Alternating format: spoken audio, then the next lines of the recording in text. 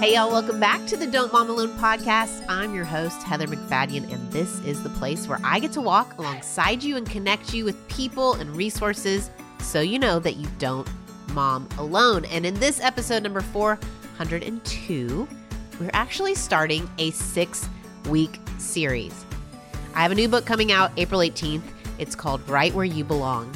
And so for the next 6 weeks, I'm going to be interviewing either people who I mention in the book or other people who are going to help us work through this concept of identifying and fully occupying your God-given space. So this week, I'm welcoming to the show Vaneetha Risner. I wish you could say it's like this once and done thing where you trust God and you say, yes, I know God got it right. But I feel like every time disaster comes to my doorstep, I'm like, God, this is not my package. Like, I don't want to open this. You got it wrong. I don't want this. Can I send it back? And I think every time God reminds me that he got it right, but I'm going to have to live into it. So in researching for my book, specifically for the first chapter, which is called Never Missing Out, I stumbled upon Vaneetha and her story.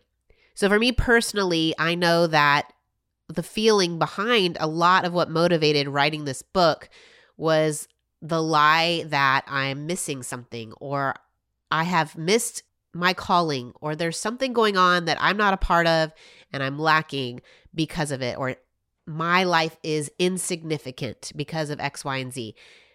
And I love what Vaneetha shares about us experiencing God uniquely in our own stories, and it so beautifully fits with us identifying and occupying our own God-given spaces. So I'm thrilled to share her with you. If you are someone who is walking in a season of suffering, or you have, Vaneetha's your girl. She has written great books and devotionals. She has other resources she mentions that we have linked in the show notes. Stephanie's done a great job. There are so many fantastic resources to find if you go to the show notes. If you're listening on a podcast app, they're usually right below in the notes, or you can go to the website, heathermcfadden.com, and you can see the notes for this episode. Vaneetha knows chronic illness. She understands walking through divorce, loss of a child, so many hard things. And through it all, she would claim that you're not missing out, that God has things for you right where you are. And so I'm thrilled to share her with you. Let's get right to it. Here we go. Vaneetha, welcome to the Don't Mom Alone podcast. Thank you. I am so excited about our conversation. Excited to be here today. Well, I'm thrilled to get to connect my people with you and your story. It's, I have never heard anyone's story like your story. So there you go. You get the gold star on best story, most interesting, unique story. And I want to get into it. And also, I share a piece of your writing in my new book in the first chapter. And so we'll get into that a little bit. But tell us first and foremost about your kids. I often have guests kind of introduce your kids, and I know that's part of your story too. So yeah. You're used to telling your story and the order you go in. So I will also just let you lead in that. Oh, well, I'm happy to do it anyway. But right now I have 2 daughters and 2 stepdaughters. So my daughters are Katie and Christy. Katie got married in 2021, and she and her husband, Alex, live here in Raleigh. And Christy just got engaged, my younger one. And so she and her fiance, Zach, are getting married in November. So right before this call, I was actually calling around doing wedding things because that's what you do.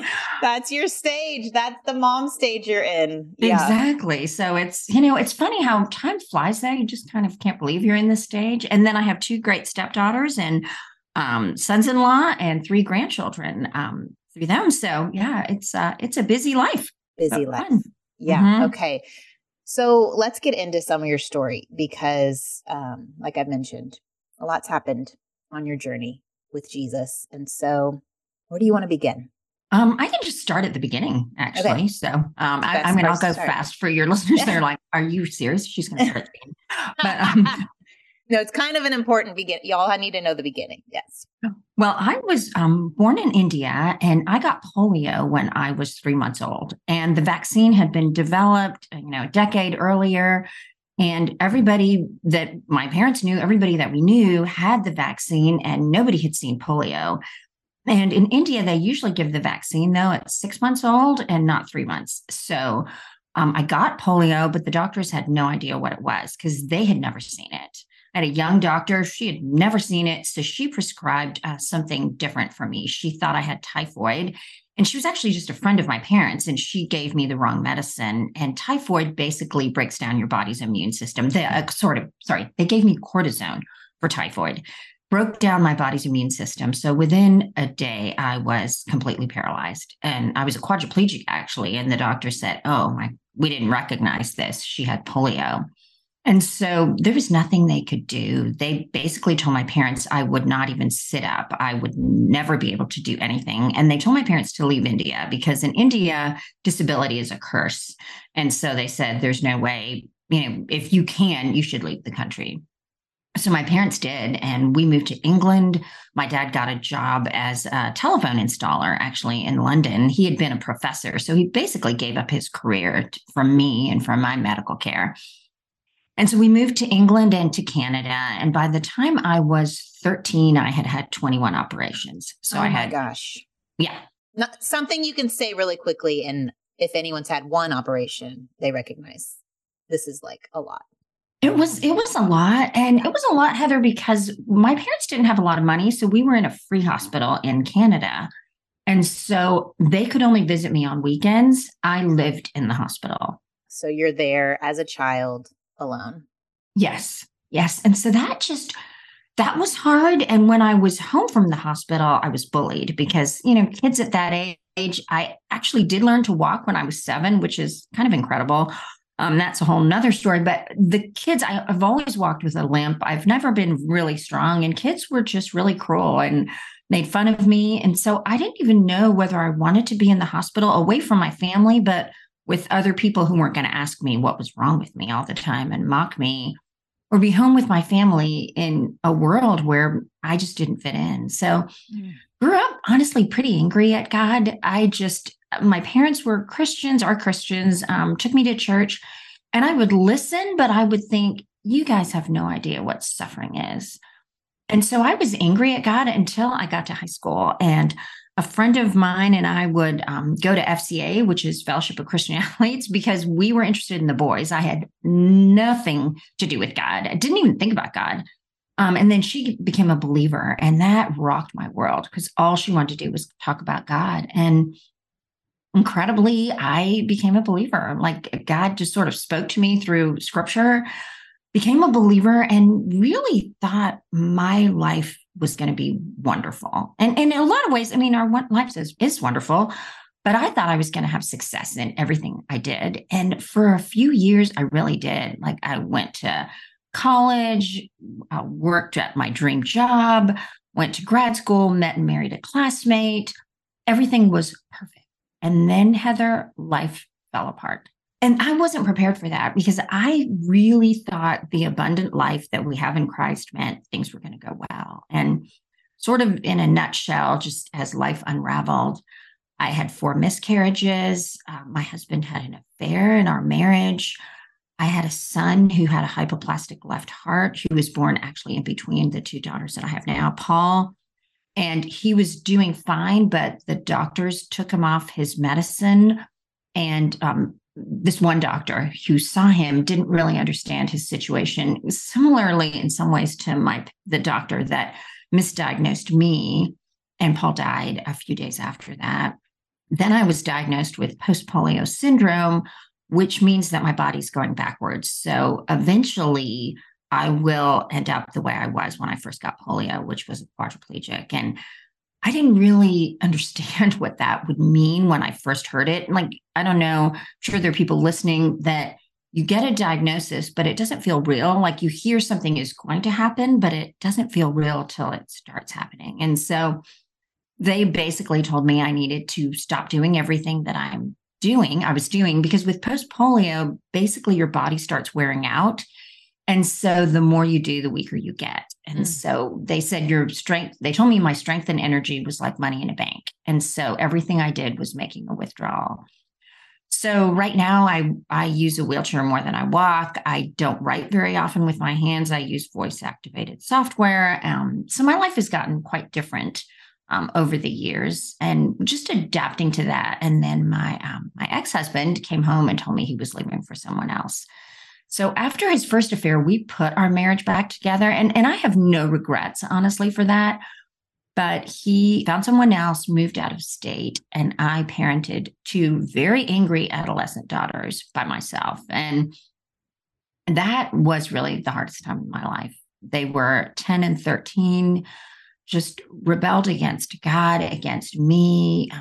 Life was really hard. And I despaired a lot about their faith, and just even, are these people going to be responsible people? I didn't really think that could happen. Dave and I divorced, and then 6 years actually after he had left, exactly, he left in 2009, and in 2015 I remarried an amazing man named Joel. And I love his name because Joel 2:25 says, I will restore the years the locust has eaten. And God restored so much in Joel, who is incredible. And both my daughters came back to faith, which was amazing. And one is married to an amazing Christian guy, and the other one is engaged to an amazing Christian guy. And that was beyond what I ever expected. Like, I just didn't think that could happen. And one of the verses, I was just thinking about this just now, that I clung to is that God brings life to the dead and brings things. Okay, I will have to quote it for you. I will do that in a second. But basically, the things that we see are not always the things that are going to happen. And I felt like, and I'm thinking a lot of people listening are parents with kids that you're just wondering, where are they going with their behavior? And I mean, we wondered raising that. my hand, and I'm yeah, I mean, over here. Yes, no, I'm very encouraged by your story. Yes, yes. Yeah, I mean, even when they're 3 and they're being super difficult, you're like, what am I going to be visiting them in jail one day? No, maybe that shows you where my mind goes. No, I mean, that's the real. That's a lot of moms. And then you get super close to, oh, you're making decisions that legit are illegal. So that could get you in jail. Mm-hmm. Exactly. Yeah. And where's your heart? Like, is it surrendered to God? No, it doesn't look like it. Yeah. I mean, and a lot of times kids make a profession of faith when they're young, and then they walk away, and you think, what was real? Yeah. And that was my question a lot of times, was what was real? Because they're not acting like believers. And I have a friend who said parenting is a long game when my kids were walking away and being so difficult. And that was really some of the best advice is it's a long game. And so you can't just look at one scene from it and, this is the first inning or the first match. And but I remember reading in Romans 4 that Abraham believed God, that he gives life to the dead and calls into existence the things that do not exist.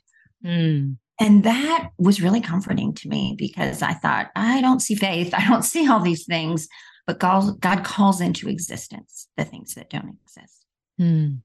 Man. First of all, thank you for sharing all that. Oh, yeah.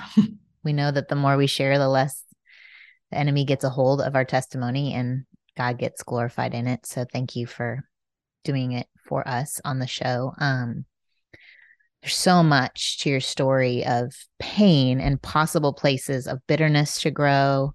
I even share in the book my own journey of like defining how Tim Keller defines bitterness as believing God got it wrong.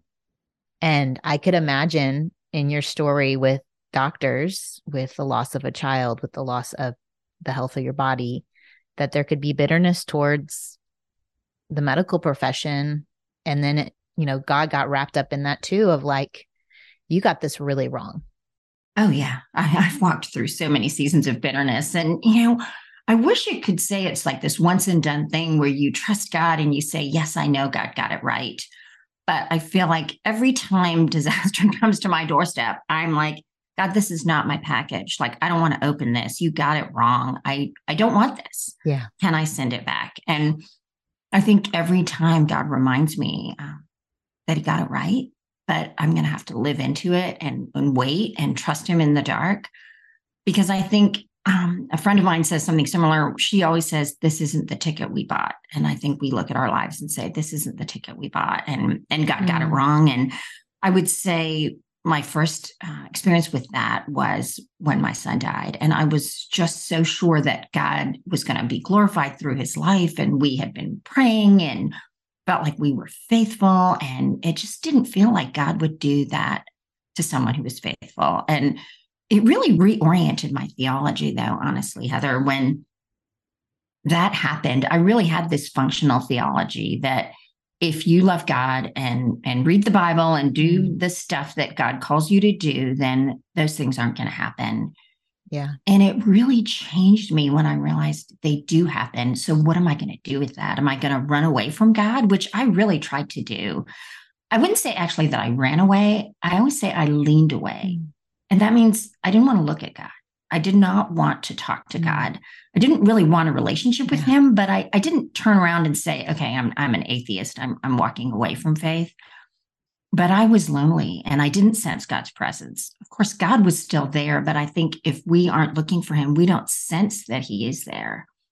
And I felt very alone. And it was really in calling out to him and asking him to change me and fill me that I came back to really wanting to be in God's presence and realizing, and this has been an overtime thing, that God uses everything for our good and for his glory. And I think sometimes we have to say that seeing nothing. And a lot of times we don't see anything. I mean, I don't know if I will see this side of heaven, all that God did in taking Paul, but I have to trust that God is going to use this one day and is using it in ways that I can't see or know, but trust that he is.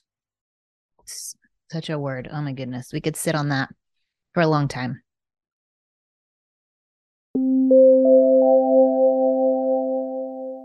Okay, this may sound a little self-centered, but have you ever Googled yourself? Have you ever looked for your name on a search engine? You would be surprised by all the personal information that is available online. Your name, your home address, your phone numbers can all be found easily. I was amazed when I partnered with Aura and I put in my email address, how many different data centers had my information, and that they so quickly, in just a click, asked me to be removed from their list. It is so fantastic. And what I loved about Aura too is there's a lot of different things that they do all in one place.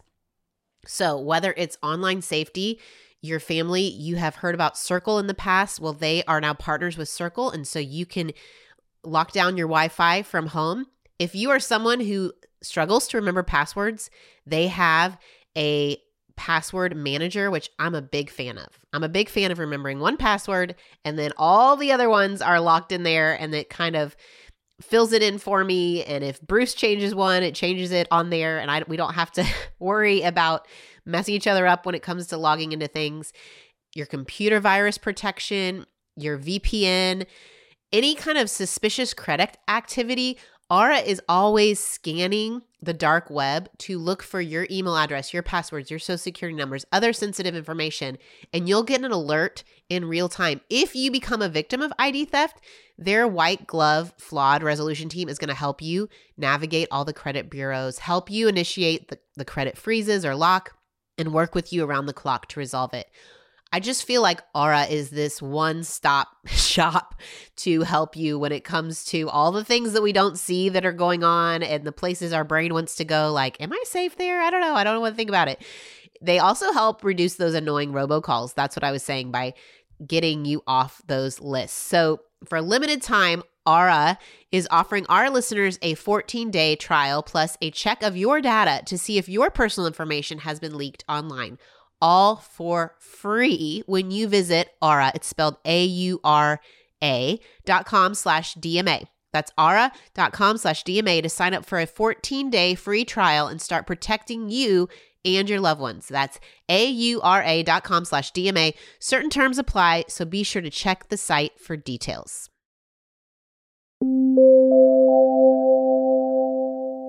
So I haven't shared with you what I wrote about you in the book, but I was going to read it because this chapter is called Never Missing Out. And it's this lie we believe, right? That, and I'm sure Vaneetha in the hospital, Vaneetha not getting to use her body, all the places where your story is not the typical journey.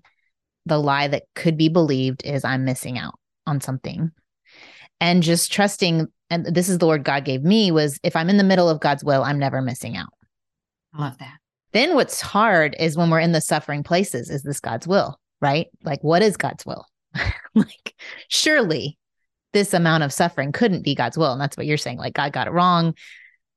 But then like wrestling and coming to the place where you're like, okay, even in this. And I think the article I came across that you wrote was about his presence. And you were just talking about that, like feeling his presence and recognizing even that journey of experiencing his presence may look different than your peers, may look different than the other Christians in your life. For me, I would love going outside and just nature would speak to me. And you shared, and I'm going to read it. Okay. Yeah. Are you ready for this? Okay. I recently heard the story of Vaneetha Risner, who lives with disabilities from childhood polio. She had over 24 surgeries as a child and has experienced many heartaches in her lifetime. Vaneetha had read countless devotionals on how God speaks through nature, and she longed to experience him in that way. But her inability to navigate the terrain independently prevented her from that experience, which made her feel like she was missing out. Is this all right? Yes, it's all right. Feels super weird to be telling you what you think. Until one day when a friend helped her to a bench facing a beautiful waterfall in the woods. Unfortunately, she discovered that the reality fell short of her expectation. After trying for over an hour to have a meaningful faith experience, Vaneetha was helped back inside, frustrated that everything in her life had to be hard. Wondering why God showed up for other people but not for her, she sat down at a desk and opened her Bible to the same passage she'd been reading outside. This time, the words jumped off the page. She felt encouraged and embraced by God's presence. Vaneetha notes, and this is your quote, "I wasn't missing out. I didn't need to go anywhere special to experience God. He wanted to meet me where I was in a way that was readily accessible to me. I didn't need to feel jealous that other people climbed mountains and sat by beautiful streams to commune with God. God meets me in different ways." Mm. Yeah, I so remember that. That moment, that experience. Yeah, I think that there are moms who it's not a physical disability that's keeping them, but perhaps it's a newborn. It's 3 young kids. It's balancing working outside the home and they're trying to meet with God and they're like frustrated that it's not the way they used to, or it's not the way they see a friend doing it. And so I think it resonates on so many levels, but talk to us about your journey. Like, how did you connect with the way that God meets you? Yeah. Well, I would say through most of my life, I always read these passages where people were, at the base of a waterfall or on a mountaintop and, they hiked for miles and it was amazing and there was God. And so I always thought, wow, I am missing out. And maybe there's this incredible experience of God to be found outside. And I know that people do find that. But it was such an interesting day when I was sitting there and I was with a bunch of people and they were all talking about how amazing that experience was. And I think it was so kind of God to let me be in that experience and realize that's not where he meets me. And I really was pretty frustrated when I got back to my room and looked out the window and was like, why didn't you meet me? Like, why did I just I felt cold and I felt irritable and nothing felt comfortable for me. And yet God met me even in that moment. Like, this is where I meet you. This is where I've placed you. This is where I'm going to meet you. I'm not going to expect you to climb mountains or do things you can't do to meet me.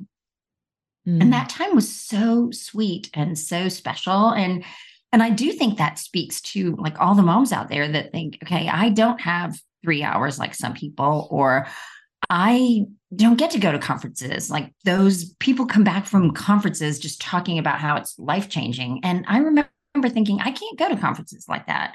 Like, am I missing out on some life-changing experience? And I think God wants us to know that right where we are, where we live, all the circumstances of our life are the best places for us to meet him. And you quoted Tim Keller at the beginning, and I love, he quotes John Newton in something that I read, I think his book, Walking with God Through Pain and Suffering. And John Newton says, everything is needful that he sends. Nothing can be needful that he withholds. And I think realizing nothing can be needful that he withholds. Whatever we don't have, we don't need. Has been really significant to me when I think if I had only gone to that conference or if I could only do that, then things would be so much better. And realizing, no, they wouldn't be. We don't need that if we don't have it. Yeah, that's really good. It goes with the second chapter of my book is about occupying your God-given space, like trusting that where he has you and the places he has you, even the hardest places and the suffering spaces are within his design for you, and that you're not missing out, but this Hebrew definition of humility actually being to occupy your God-given space. So it's in humility, not just like humbling circumstances or humbling character, but this idea that we are holding a posture of humility and trust in who God is if we recognize what he's given us to steward and what he hasn't. And like, I love that, what quote you just said, like, and trusting that there's a reason why it's not in our space right now.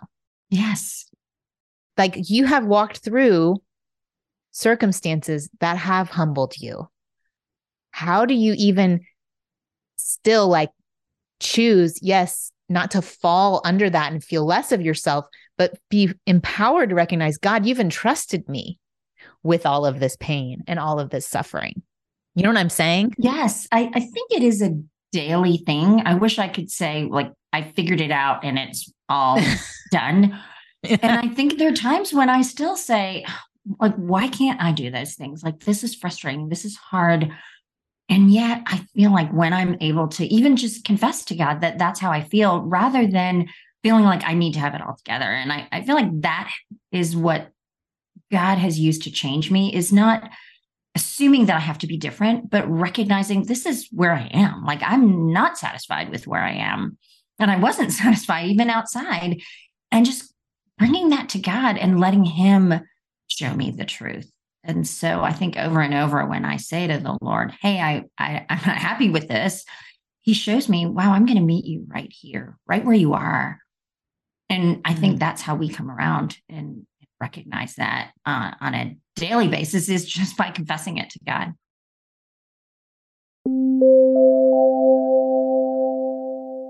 Okay, with launching this book, I am doing a lot of interviews. I'm having to put on makeup, y'all, every day. Okay, it's a big deal.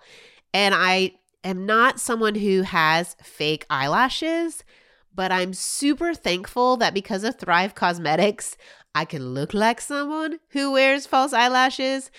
They have such fantastic products. And I also know that they're going to be clean and that they are going to help other people. Let me tell you about the mascara I love. It's called Liquid Lash Extensions Mascara. It has more than 25,000 5-star reviews because, okay, like I said, it makes my eyelashes look really long. But here's the key. It also doesn't damage them, so they can keep growing, because they use this proprietary tubing formula, which means it wraps around every lash and then it lengthens it but defines it, and it's not smudging. I have kind of like closed set eyes, and like, anyway, oftentimes when I use makeup on my eyes, I get like the raccoon look. It gets dark under my eyes, or the mascara smudges. Not with Thrive Cosmetics. And it comes off really easily, again, so that it doesn't get damaged. I just use warm water and a washcloth, and these little tubes on each lash just slide right off. It is literally their best-selling product from Thrive Cosmetics. So if you want to check it out, 100% vegan, cruelty-free, and know that it's called Thrive Cosmetics, spelled cause, for a reason, because part of their mission is with every purchase, they support organizations that help communities thrive, whether it's domestic abuse, homelessness, cancer, so many things. So if you want to try Thrive Cosmetics for yourself, you can get an exclusive 15% off your first order when you visit thrivecosmetics.com/DMA. That's Thrive Cosmetics. Remember, the cause is spelled out CAUSEMETICS.com/DMA for 15% off your first order.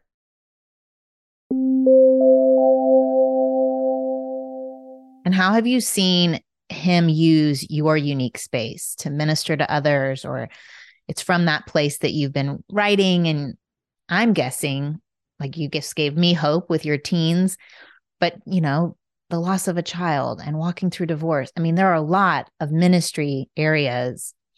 How do you even know what to do? You know what I'm saying? Like, I feel like there are so many opportunities that you could encourage and extend hope to women.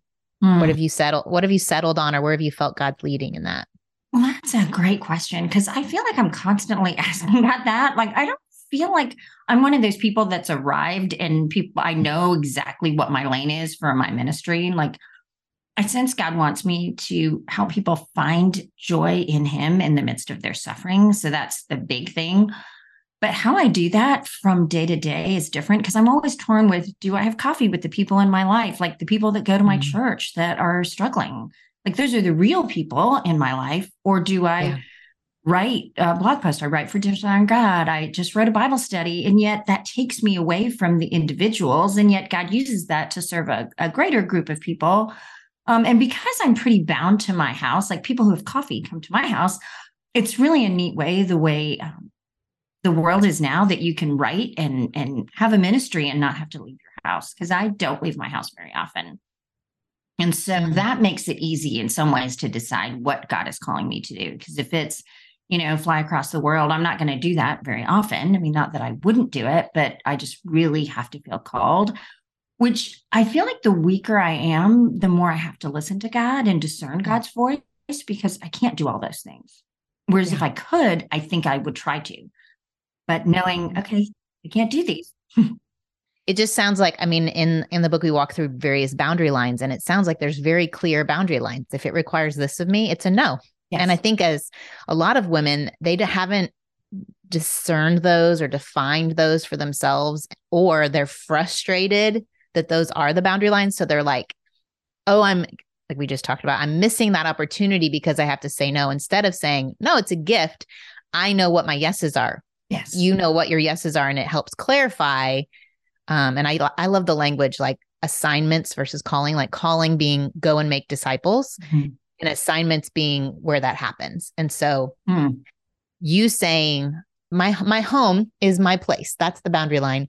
And people come to me, or from my home, I am writing and I'm entering the online world and I'm reaching the globe from my desk, like, which is the gift, or this podcast, like anywhere in the globe, someone could listen. It's like, I don't have to physically leave this place, but if it requires me to do that, then it's a no.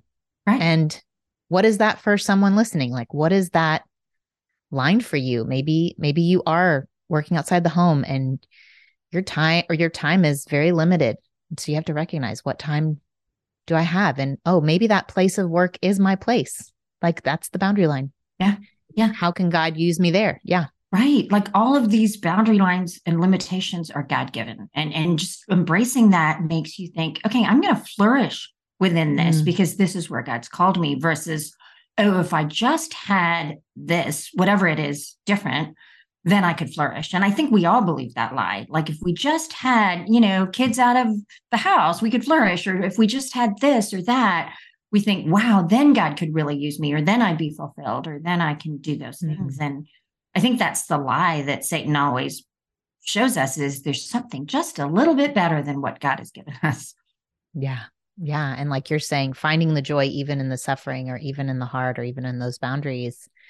What do you often tell people who are walking through that, whatever loss or grief journey they're on? What do you usually, how do you encourage them in that? Well, I had a word for the year 2 years ago, and it was, God is using this. I have a word for the year every year, but that one, I use that often when I talk to people. Not that God is using you, like, you're just an example, but God is using your suffering for His glory.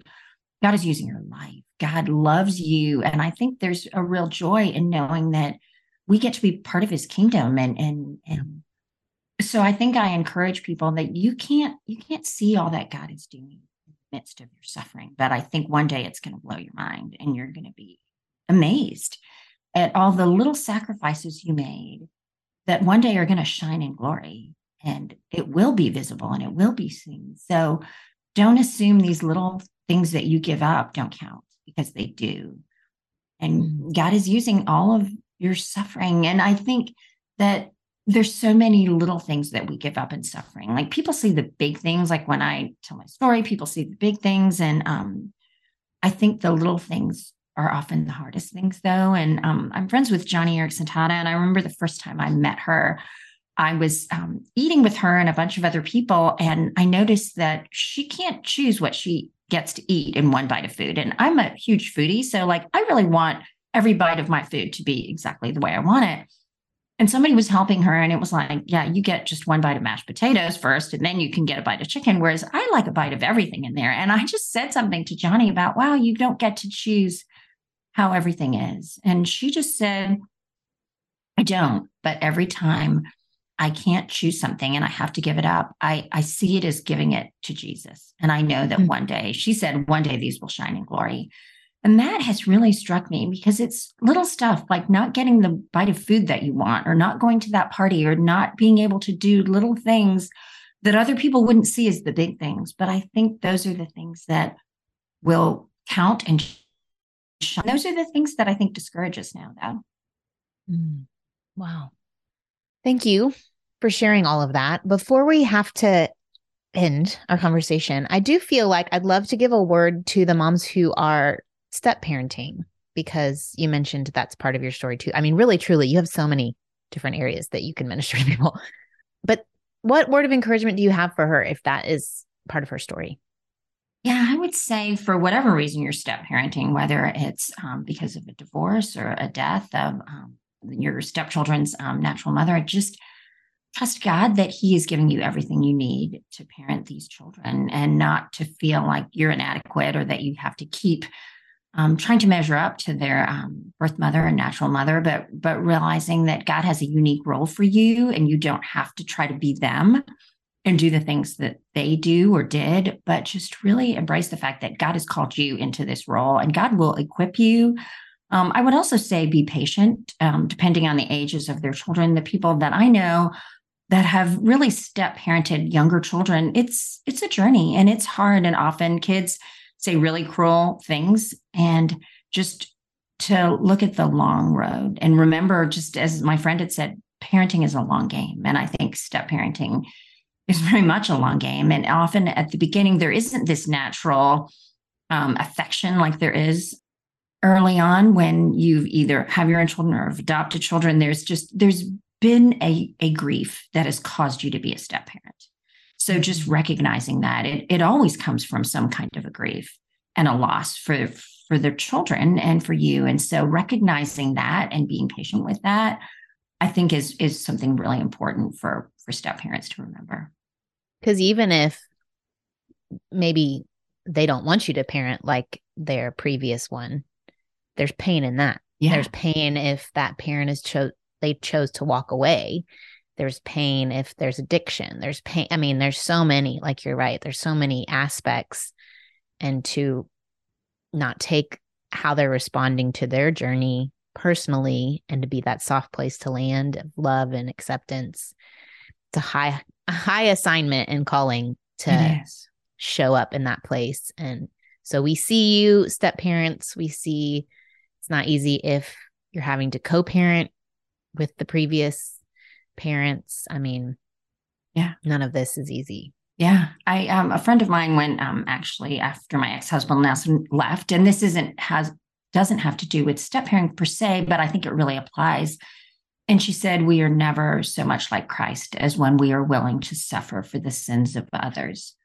And I think when you step parent, you are willing to suffer for the sins of others.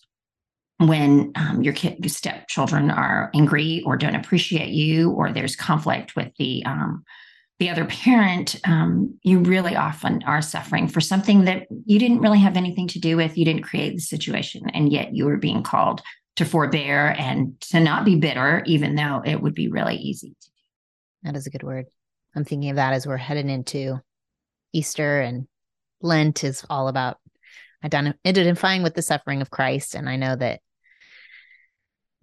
for you personally, I can imagine that you have camped out on that quite a bit. I have. I mean, it's neat how God gives us, I love all these different things because they just kind of reverberate through your mind when you're going through something hard. It's like, okay, I'm willing to suffer for the sins of others because Christ did that for me. And so I think those things are important. I think acknowledging what's hard is what's really helpful. When people minimize it, then I think we feel really alone. Where when people say, this is hard, you are doing a hard job, I think it makes it easier to do than when people pretend like there isn't any problem at all. Yeah. Yeah.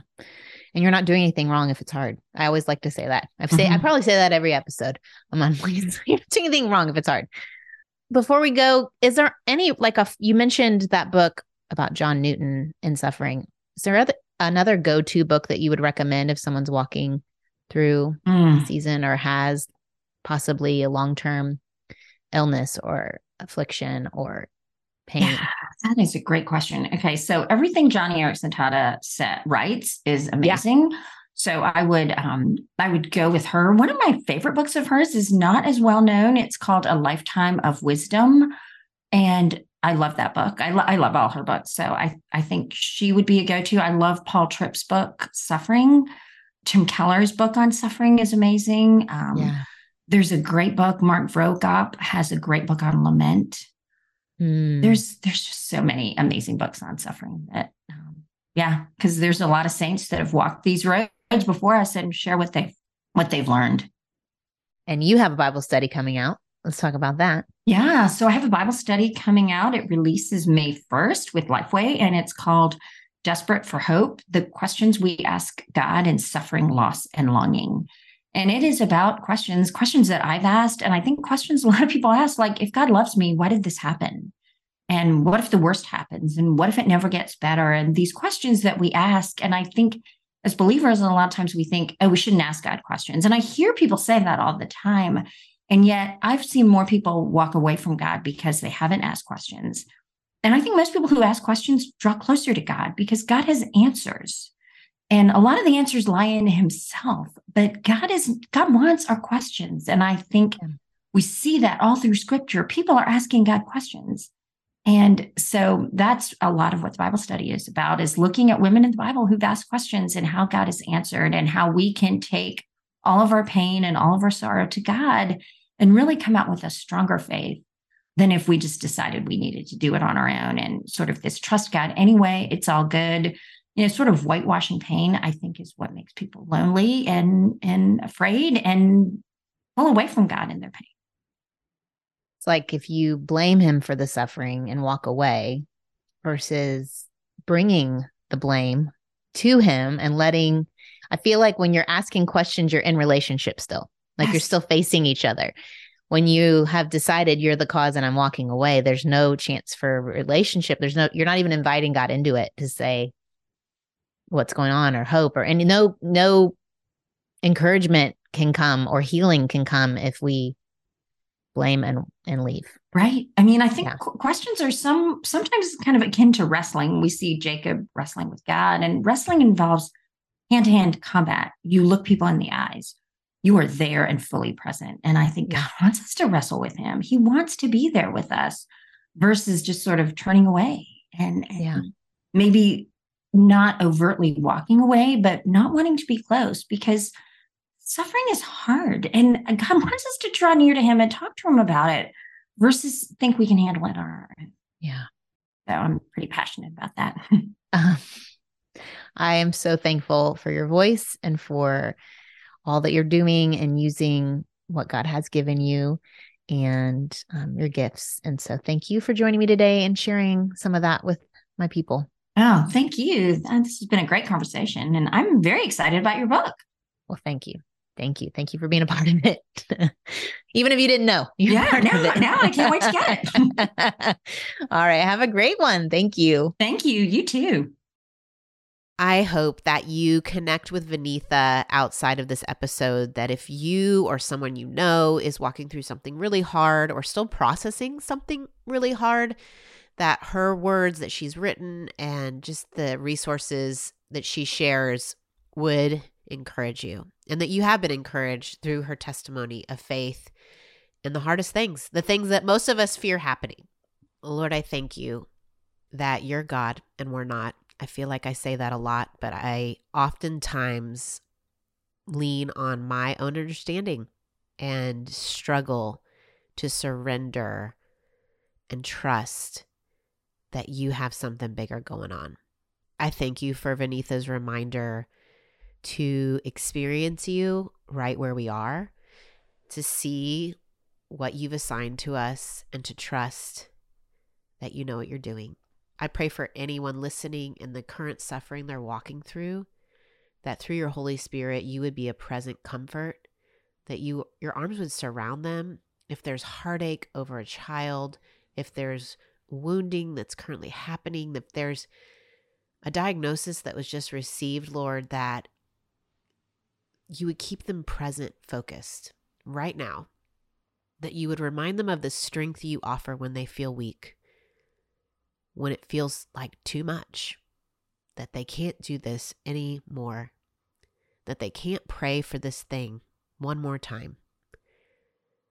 Lord, I pray that they would invite others in, that these experiences wouldn't be wasted, and that they can, more than anything, Lord, dialogue with you about the parts of their life and the lies they're believing, so that they can hear your truth, and that truth can center them and ground them, and that we can trust that ultimately, Lord, you are restoring all things, redeeming all things. In Jesus' name, amen. Thanks, y'all, for joining me. I do hope that if you haven't ordered a copy of the Right Where You Belong book, that you would. It's such a gift to authors when you pre-order. I know you're hearing that from people and you're like, what in the world? Why does it matter?